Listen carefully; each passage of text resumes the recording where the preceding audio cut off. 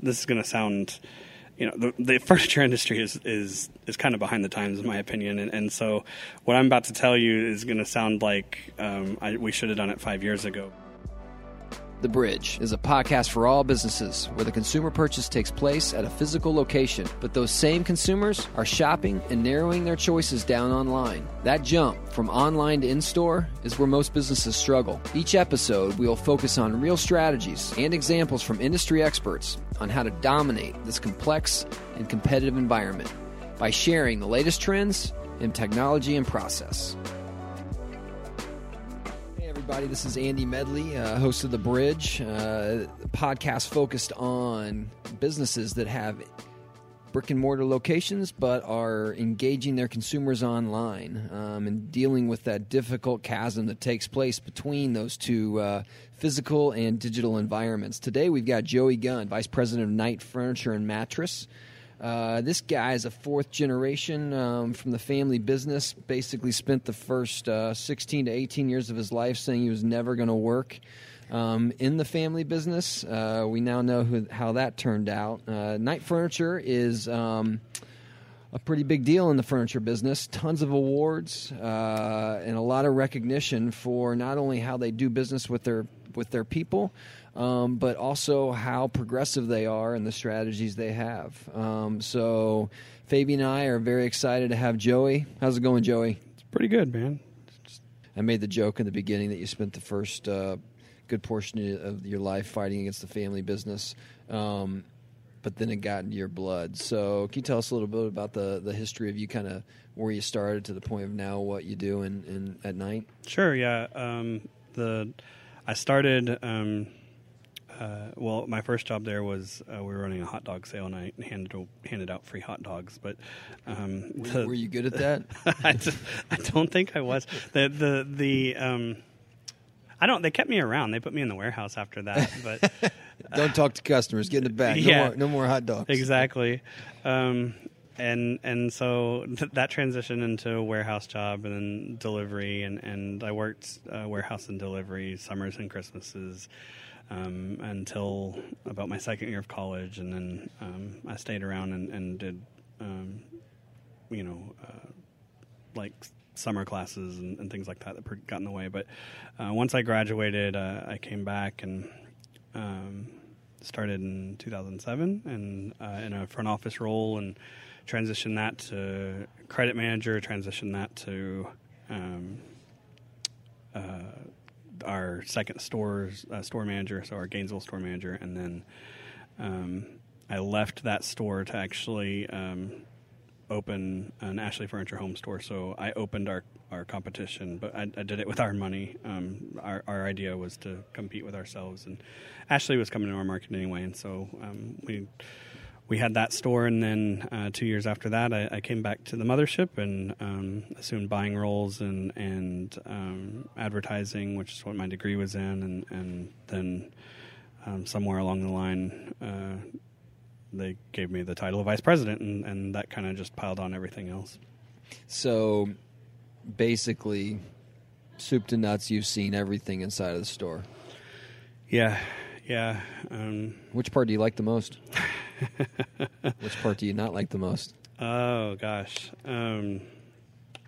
Those summer times in the warehouse were brutal. I mean, we're in Texas, so I really have a lot of respect for what our guys go through because, I can remember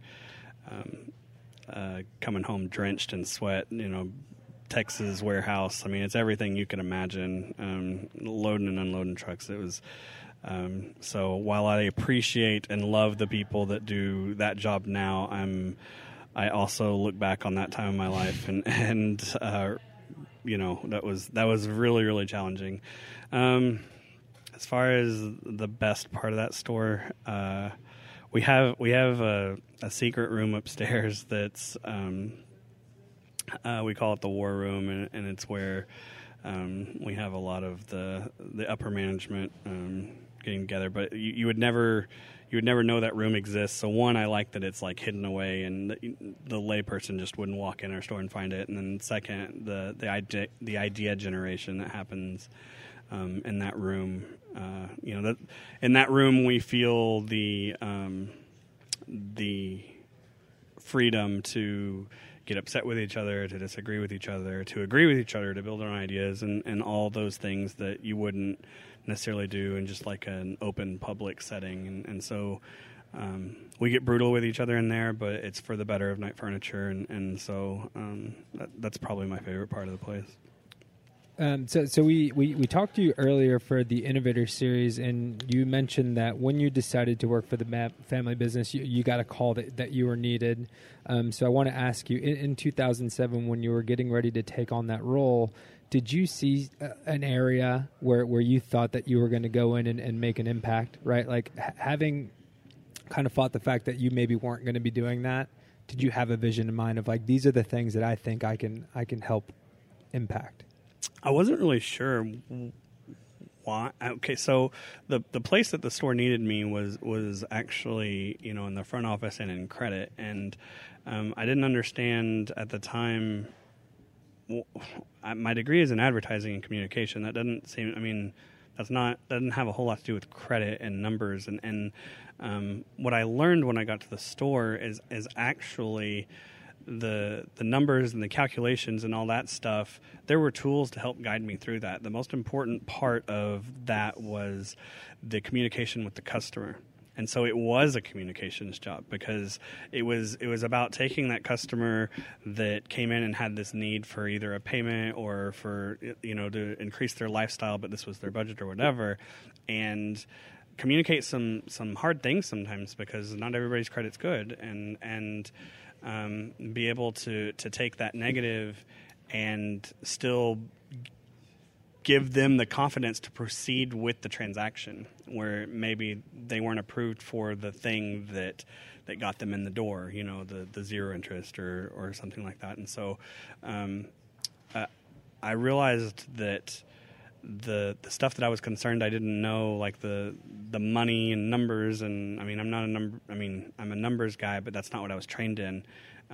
That all of that was really secondary, and it was way more important to help close those customers and put those sales on the books and give those customers the confidence that they were doing the right thing and help with that. And so that was the immediate impact that I had, and then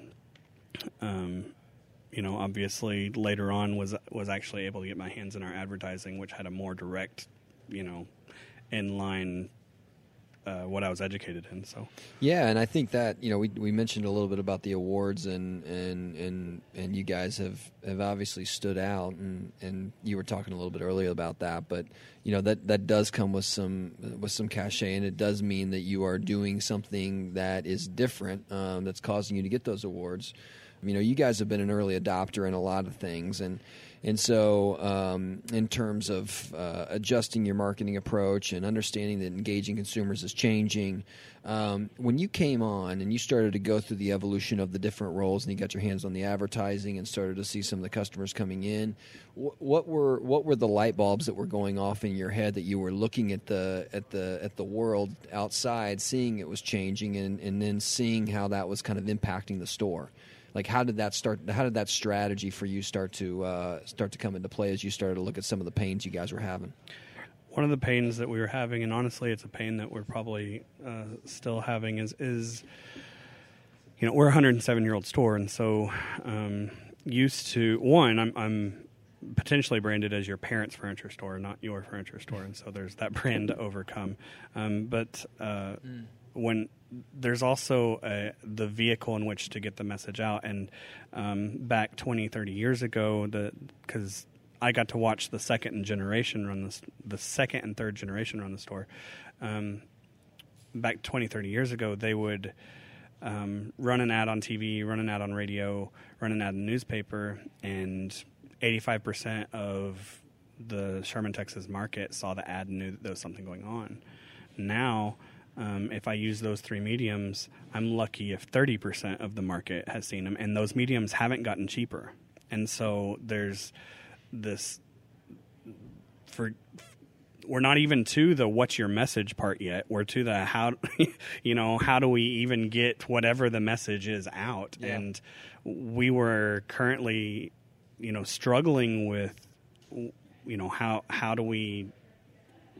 how do we figure out that mix? And I would say that now today we're still struggling with a version of that because there's new advertising products being introduced every year, but between retargeting and digital and the internet. I mean, it seems like everybody has come up with a new digital something every week, and what are the ones that, and they're, you can't afford them all. And by the way, I still have to be, at least we're making the decision right now, I still have to be on TV, I still have to be on radio, still have to be in the newspaper when that's relevant. And so it's complex. Yeah, it's real complex. But you had to have started with some foundational ideas, right? So you started to say, hey, at least let's get this right. So once you started to go there, how did your mind start to change a little bit differently once you took the big leap of actually getting a website and then utilizing it? So I think, you get a website, and it was kind of the rest of the world's doing it, and so we need to stay relevant. And so that was really the first reason, which is a good reason, but it doesn't really help you with your purpose or anything like that. It's just kind of me too. And so what I was surprised about was we got that to use it as a tool for in-store sales, not necessarily for online sales. So there was like this notion of, Knight Furniture is getting a website because they want to dominate the internet and they want to dominate online sales. Well, no, actually, I wanted to dominate brick and mortar sales, and I wanted to use the website as a tool to help make the customer's experience better, right? I wanted that after you spoke with one of my product specialists and they spit out their very best closing line and the customer is just not ready, and they say they have to go home and measure, they have to go home and talk to their husband, whatever the case it is, that they get home and their email is sitting, okay, here's the list of the things that you were interested in, and maybe this will help with the conversation with your husband, or this, maybe the dimensions are here, this will help you while you're measuring, or it was a tool to help give the customer the confidence to continue on with the purchase. It was not necessarily a tool so that someone could blindly go on my website, put a sofa in a cart, and click, PayPal and pay us. And yeah. Does that happen? Occasionally. But realistically, the real benefit to our store on the website is the support it gives the brick and mortar. Yeah, and so how has that evolved for you from the onset of starting to have a presence online to where you are today? How has that evolution taken place? So I feel like the customer is coming in more educated. Whether we're all doing it, they're getting more information than ever before, and so I think the place that was really stood out to me that we needed to get better was our communication with that customer that was becoming more educated. No longer could we not be on our game and not be educated ourselves, number one. But two, we had then also had to identify how that customer wanted to be communicated with, right? And everybody's different, and so that's the challenge. And so being able to keep the information that the customer would give us online and somehow translate that into a friendship or a relationship, just based on those little metrics that they gave us, to then get them in a place where they're confident enough to move forward with the purchase, or kind of become a part of the family and really become loyal to Knight Furniture and those type things. And so really, it was communicating with a more educated customer and really fine tuning the ways to that they wanted to be communicated with, I think, is where we had to change. Yeah, and I think that's one question I have for you is that, based on that, how do you see the role of the salesperson having changed over, call it, the last 5 to 10 years? What's different? Yeah, you're talking about the education, but particularly relative to the sales process. Am I still a salesperson? Actually, in my store, you're not. I was listening to some of our phone calls a few years ago, and a customer had been on our website, and they called in, and she said, man, I really found this recliner that I'm really interested in. I'd like to know more about it. And it was my front office that picked up the phone call, and front office said, okay, great, I'll get you to a salesperson. The call goes on hold, and I'm listening to a recording of the phone call, and so I can hear what the customer says while she's on hold. And I heard her audibly say, well, I didn't want to be sold. And it was when I took that recording in to my dad's office, and I said, there's a problem here, there's a disconnect. And when he heard that recording, he wrote down the words product specialist. He said what they wanted was a product specialist. They wanted somebody to help them with the product. They didn't want somebody to sell them on anything. And I think what was exciting about that moment and also humbling about that moment is our front office person had done exactly what we had trained them to do. You know, they didn't do anything wrong. They had done exactly what we had told them to do. Yeah. And it's not what the customer wanted to hear. And so we changed the name of all our salespeople to product specialists. And so we don't have salespeople, we have product specialists. I think that's a really, really big transition because it more represents what the customer is looking for in that moment. It also assumes that a big piece of a salesperson, and sometimes that can be a dirty word, but a good salesperson is a facilitator of knowledge, is a person that helps a consumer make good choices, shares with them the different options that are available, and drives them down to the point of a decision with that consumer feeling comfortable that they have enough education and information to be able to make a good decision. Right? And what you're articulating, and I think what we all know, is that that's being replaced by whatever information is available online. Right. And so a good website is really a great salesperson. Can you talk a little bit about how, because if you're telling your salespeople that they're product specialists, that means, listen, you're also giving a lot of credit to the consumer who has already made X amount of informational research to the point where they know what they want to do, right? So that also then says to you, well, now I need to know that my responsibility is to make sure that my digital landscape adjusts for the consumer's expectation online, because they're not even going to give the opportunity for my salespeople or product specialists now to be able to do it. Right. So, in your mind, how did that start to adjust your strategy, and how do you think about the experience the website's providing? Well, you know, I feel like, first of all, with the absence of everything that you just said, I'm not getting that customer in my door, right? Now, I think we have to take for granted that these are expected things that the customer is expecting, and so. So now just having them doesn't put you ahead in the game. It just puts you in the game, right? And so then the proper amount of time needs to be spent on the website making sure that that the information is there, not just for your customer, but if the customer is going to be more educated, my salespeople have to be too. And so I have to make sure that the information that we're loading our salespeople with is also online, so they can help the customer identify it and see it. Because sometimes hearing it from your product specialist, I guess I should use that word. I see I'm falling into the trap. Hearing it from our product specialist, and then hearing it and reading it gives them more confidence than just me taking your word for it. So consistency, right? And so making the messages that you have online, whether it's your branding message, whether it's your sales message, whether, you know, whatever it is, be consistent with the experiences in the store. Because, for instance, if they come in and the imagery on the website's one thing, and then they come in and there's a total different color palette, there's a disconnect already, you know. And so the little things kind of become the big things there.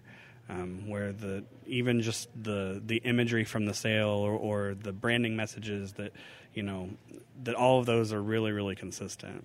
No, that makes perfect sense. But you're also expecting that you're providing tools to the consumer that are allowing them to have control of that process. And for lack of a better way of saying it, your website is actually speaking to that person.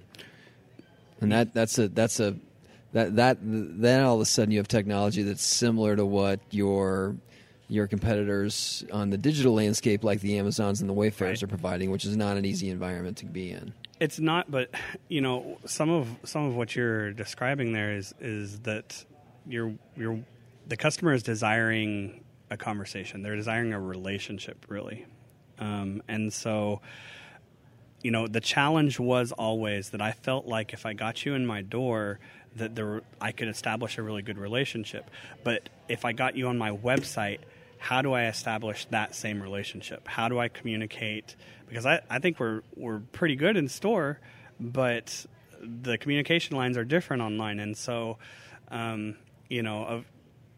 products like live chat and even the quizzes and things like that help narrow down that we have on there. But the other challenge with introducing those products, and especially live chat, is that now you've got to go manage it, and you've got to go manage it pretty damn good, right? Because there's nothing more annoying than introducing something like live chat or the communication quizzes or something like that, and then you've failed at communicating with the customer. You either said something in a way they didn't want to hear it, or you didn't give them the right information, or you didn't give them any information at all. And so it's not just a box that you check. Super scary, yeah. Yeah, you don't just turn on live chat and say, okay, we're doing this, now we're ahead of the game. Turning it on doesn't make you ahead of the game. Turning it on and being good at it makes you ahead of the game. And so I think that's being prepared to be able to utilize the tools and the way that the customer wants them to be utilized has been an ongoing challenge, and it changes year to year. And let's kind of dive into that a little bit here, just in terms of the blind spots that were presented as a result of having this tremendous amount of data on that customer, right? Like, what are some of the things that you think are important on a metrics level that you're kind of watching on a daily basis that help enable you to make better marketing decisions? Well, obviously, the metric that we'd all like to see better is close ratio, right? We'd love to close 100% of the people that we talk to, and so that's one that really is important to my dad. How much of that money is actually hitting the counter. Because going back into his office saying, "I just had this really great conversation with Mrs. Jones online." His next question is going to be, well, what did she buy? And if it's just that you just made a friend, making a friend is good, but ultimately... doesn't pay the bills. No, it doesn't pay the bills. Now, hopefully, Mrs. Jones would come back and buy because the relationship was good, but you understand the point. And so I think the ultimate metric that matters is what hits the front counter. The things that we do work on as a company and that we're watching is how many of those conversations actually end up getting those people in store, and then once they're in store, how does that go? A good closing ratio, regardless of if they were ever online or whatever, a good closing ratio for one of my salespeople is 30%. Well, that means that there's 70% of people that are walking back out that door, and if the really, really good stores, the really, really good salespeople will work on that 70% and get them back in the door somehow. And the way that they earn the right to do that is establishing the relationship. And that relationship probably started online, the way the customer is shopping now. And so, those emails back to the customer are super important. Those phone calls to the customer are super important. All of that, we're not in a environment right now where we can take that data and be lazy with it, because the customer will punish you for that. The marketplace will not shop with you if you are not providing relevant relationships to them, because they're not going to feel any loyalty to you, and they're going to go away. Have you seen over, call it the last 10 years, close ratios increase? Yes. Okay.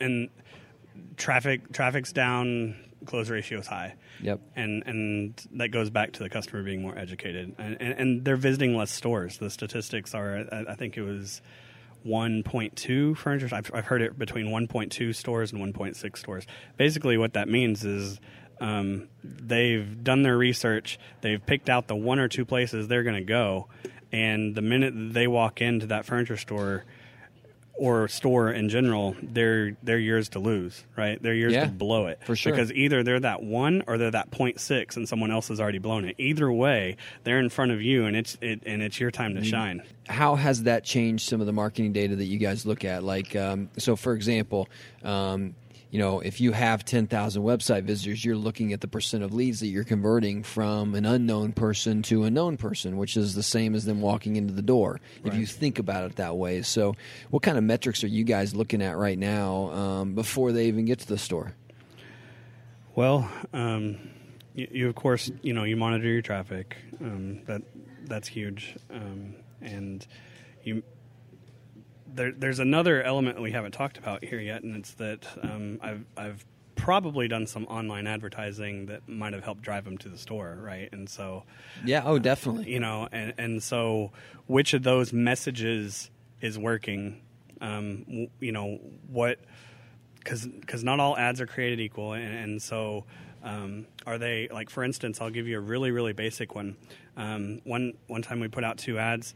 One was more of a cash offer, one was more of a finance offer, and we noticed that more people were responding to the credit offer at that time, and so it actually molded the rest of our message, responding to the right now, for some reason. At this very moment, the cash offer doesn't seem to be as sexy, and so we're going to mold the rest of our advertising. So it actually ended up affecting over the air. It actually ended up affecting, the rest of the event based on what we were able to see the customer was responding to. And I think the same thing happens when you get to the website level. You can take that same data and you can use it to help pick up the right merchandise for people because you can see the most visited pieces of merchandise on your site, right? Well, I have way more merchandise on my site than I have in my store. I have unlimited floor space online. And so you would look and if there's a lot of visits on some product that we don't carry on the floor, that's our customers voting that we want you to carry this. We want you to carry these looks. We want you to carry this product. And so it actually ends up, the website ends up affecting what's happening in real life and the decisions that we're making to be relevant to that customer, because we're getting to see, we don't have a lot of this look on our floor, and we're getting a lot of traffic on the site there. And so, I think that some of those goes metrics, back to that consistency. Yeah. Yeah, and seeing where the customer is spending the time on the site, so that, and sometimes you find out that they're not, and your message is bad. And so, that's a metric to follow too, not just where you're succeeding, but for sure. Yeah. We were talking, and I know that you had a big emphasis on increasing the amount of leads. So putting tools on place that are engaging the consumers, but also learning more about them.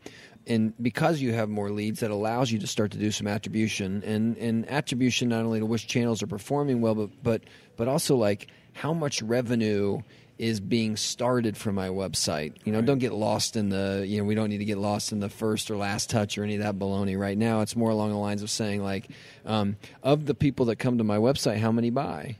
Right. Is that something you look at? We not as religiously as I would like to tell you. It is something that's important to us. One of the things that gets in the way of reviewing some of those metrics that we should look at like that is, just the store itself, and so that's why we rely on our teams and our partners to sometimes spoon feed me some of that data, and I say, okay, that is a metric that I point out that's important to me, but my ability to personally babysit it sometimes, I babysit it as often as I can. Yeah. For others in the industry that are listening, how big of a mistake is it to not be invested in your website, to not be invested in really taking a look at the data that can drive you to make some of those better decisions. If you don't, you're not listening. You're not listening to the customer. The customer is going to talk to somebody, and so in my opinion, it might as well be you. And that website is an invitation into your store. And I think the thing to keep in mind is that your site and your experience isn't the only one that they're going to be experiencing. And so it's very, very important that that one, you have a good presence there. And two, once you have a presence, that you're giving them an experience that is at least unique and that stacks up against the other people. Because again, I said earlier 1.2, 1.6, something like that of in-store visits. They probably visited 5 or 6 websites to make that decision, right? And so at least, right. So I am not naive. My website is not the only site that they're visiting to help make that decision. My store might be the only store, or maybe it's not. But my site wasn't, and so it's got to stack up. And so if you're not paying attention to that, one, you're not inviting the customer into the store you're just not inviting the customer into the store. And then two, you're not listening to them because they're trying to communicate with you, and they're gonna communicate with somebody. And so with that, you're putting a lot of onus on and accountability on that experience, right? So how do you hold your technology providers accountable when you're paying money to do that? How do you hold them accountable? Technology providers or your people, because there's two aspects of that. Oh yeah, for sure. I've got to take my technology partners and hold them accountable, but I think that is really you get what you inspect, not what you expect, and so you don't just turn it over to them and then vacate, right? The temptation of getting a partner, like a website provider or like a marketing agency or something like that, and then turning it over to them and just blindly letting hoping. them, yeah, that's you're not going to get the results that you would if you were otherwise involved. Now, I also believe that you don't hire a lawyer and then tell them how to practice law. So there's a balance there. You don't hire the company and then disagree with everything that they promote and tell them to do it differently. And so you take what they're good at, and then you just have to be involved in every step of the process, and not just take for granted that they're going to do it the way that you expect them to. So what's next? What are you guys working on? What's going to be different about Knight Furniture 5 years from now? That's a really good question. We just launched a new website, which we're excited about, and for the first time, this is going to sound. The furniture industry is kind of behind the times, in my opinion, and so what I'm about to tell you is going to sound like we should have done it 5 years ago, but for us, it was just the time that we finally have a website team. We finally have a team of people that are spending the time on the site that we needed to have, and to make sure that everything's right, make sure the ad is up. And I'm talking my internal people, not our partners. Our partners were always doing it. And so taking a more hands-on approach to that, and then taking some of this technology and then using it to help support local and support community, because I think that it's a way to stand out. It is a way to stand out, and you mentioned the Wayfairs and the Amazons, and the way to not be afraid of those people, because they're going to get theirs right, is to do something different than they're doing, and one of the easiest ways to do it is to be local. And so how do I make that my website now be that local channel that helps support, so that they want to shop on knightfurniture.com because they're supporting the local charity also, or whatever. And so I think they're just supporting a local business that supports local employees. That's the thing.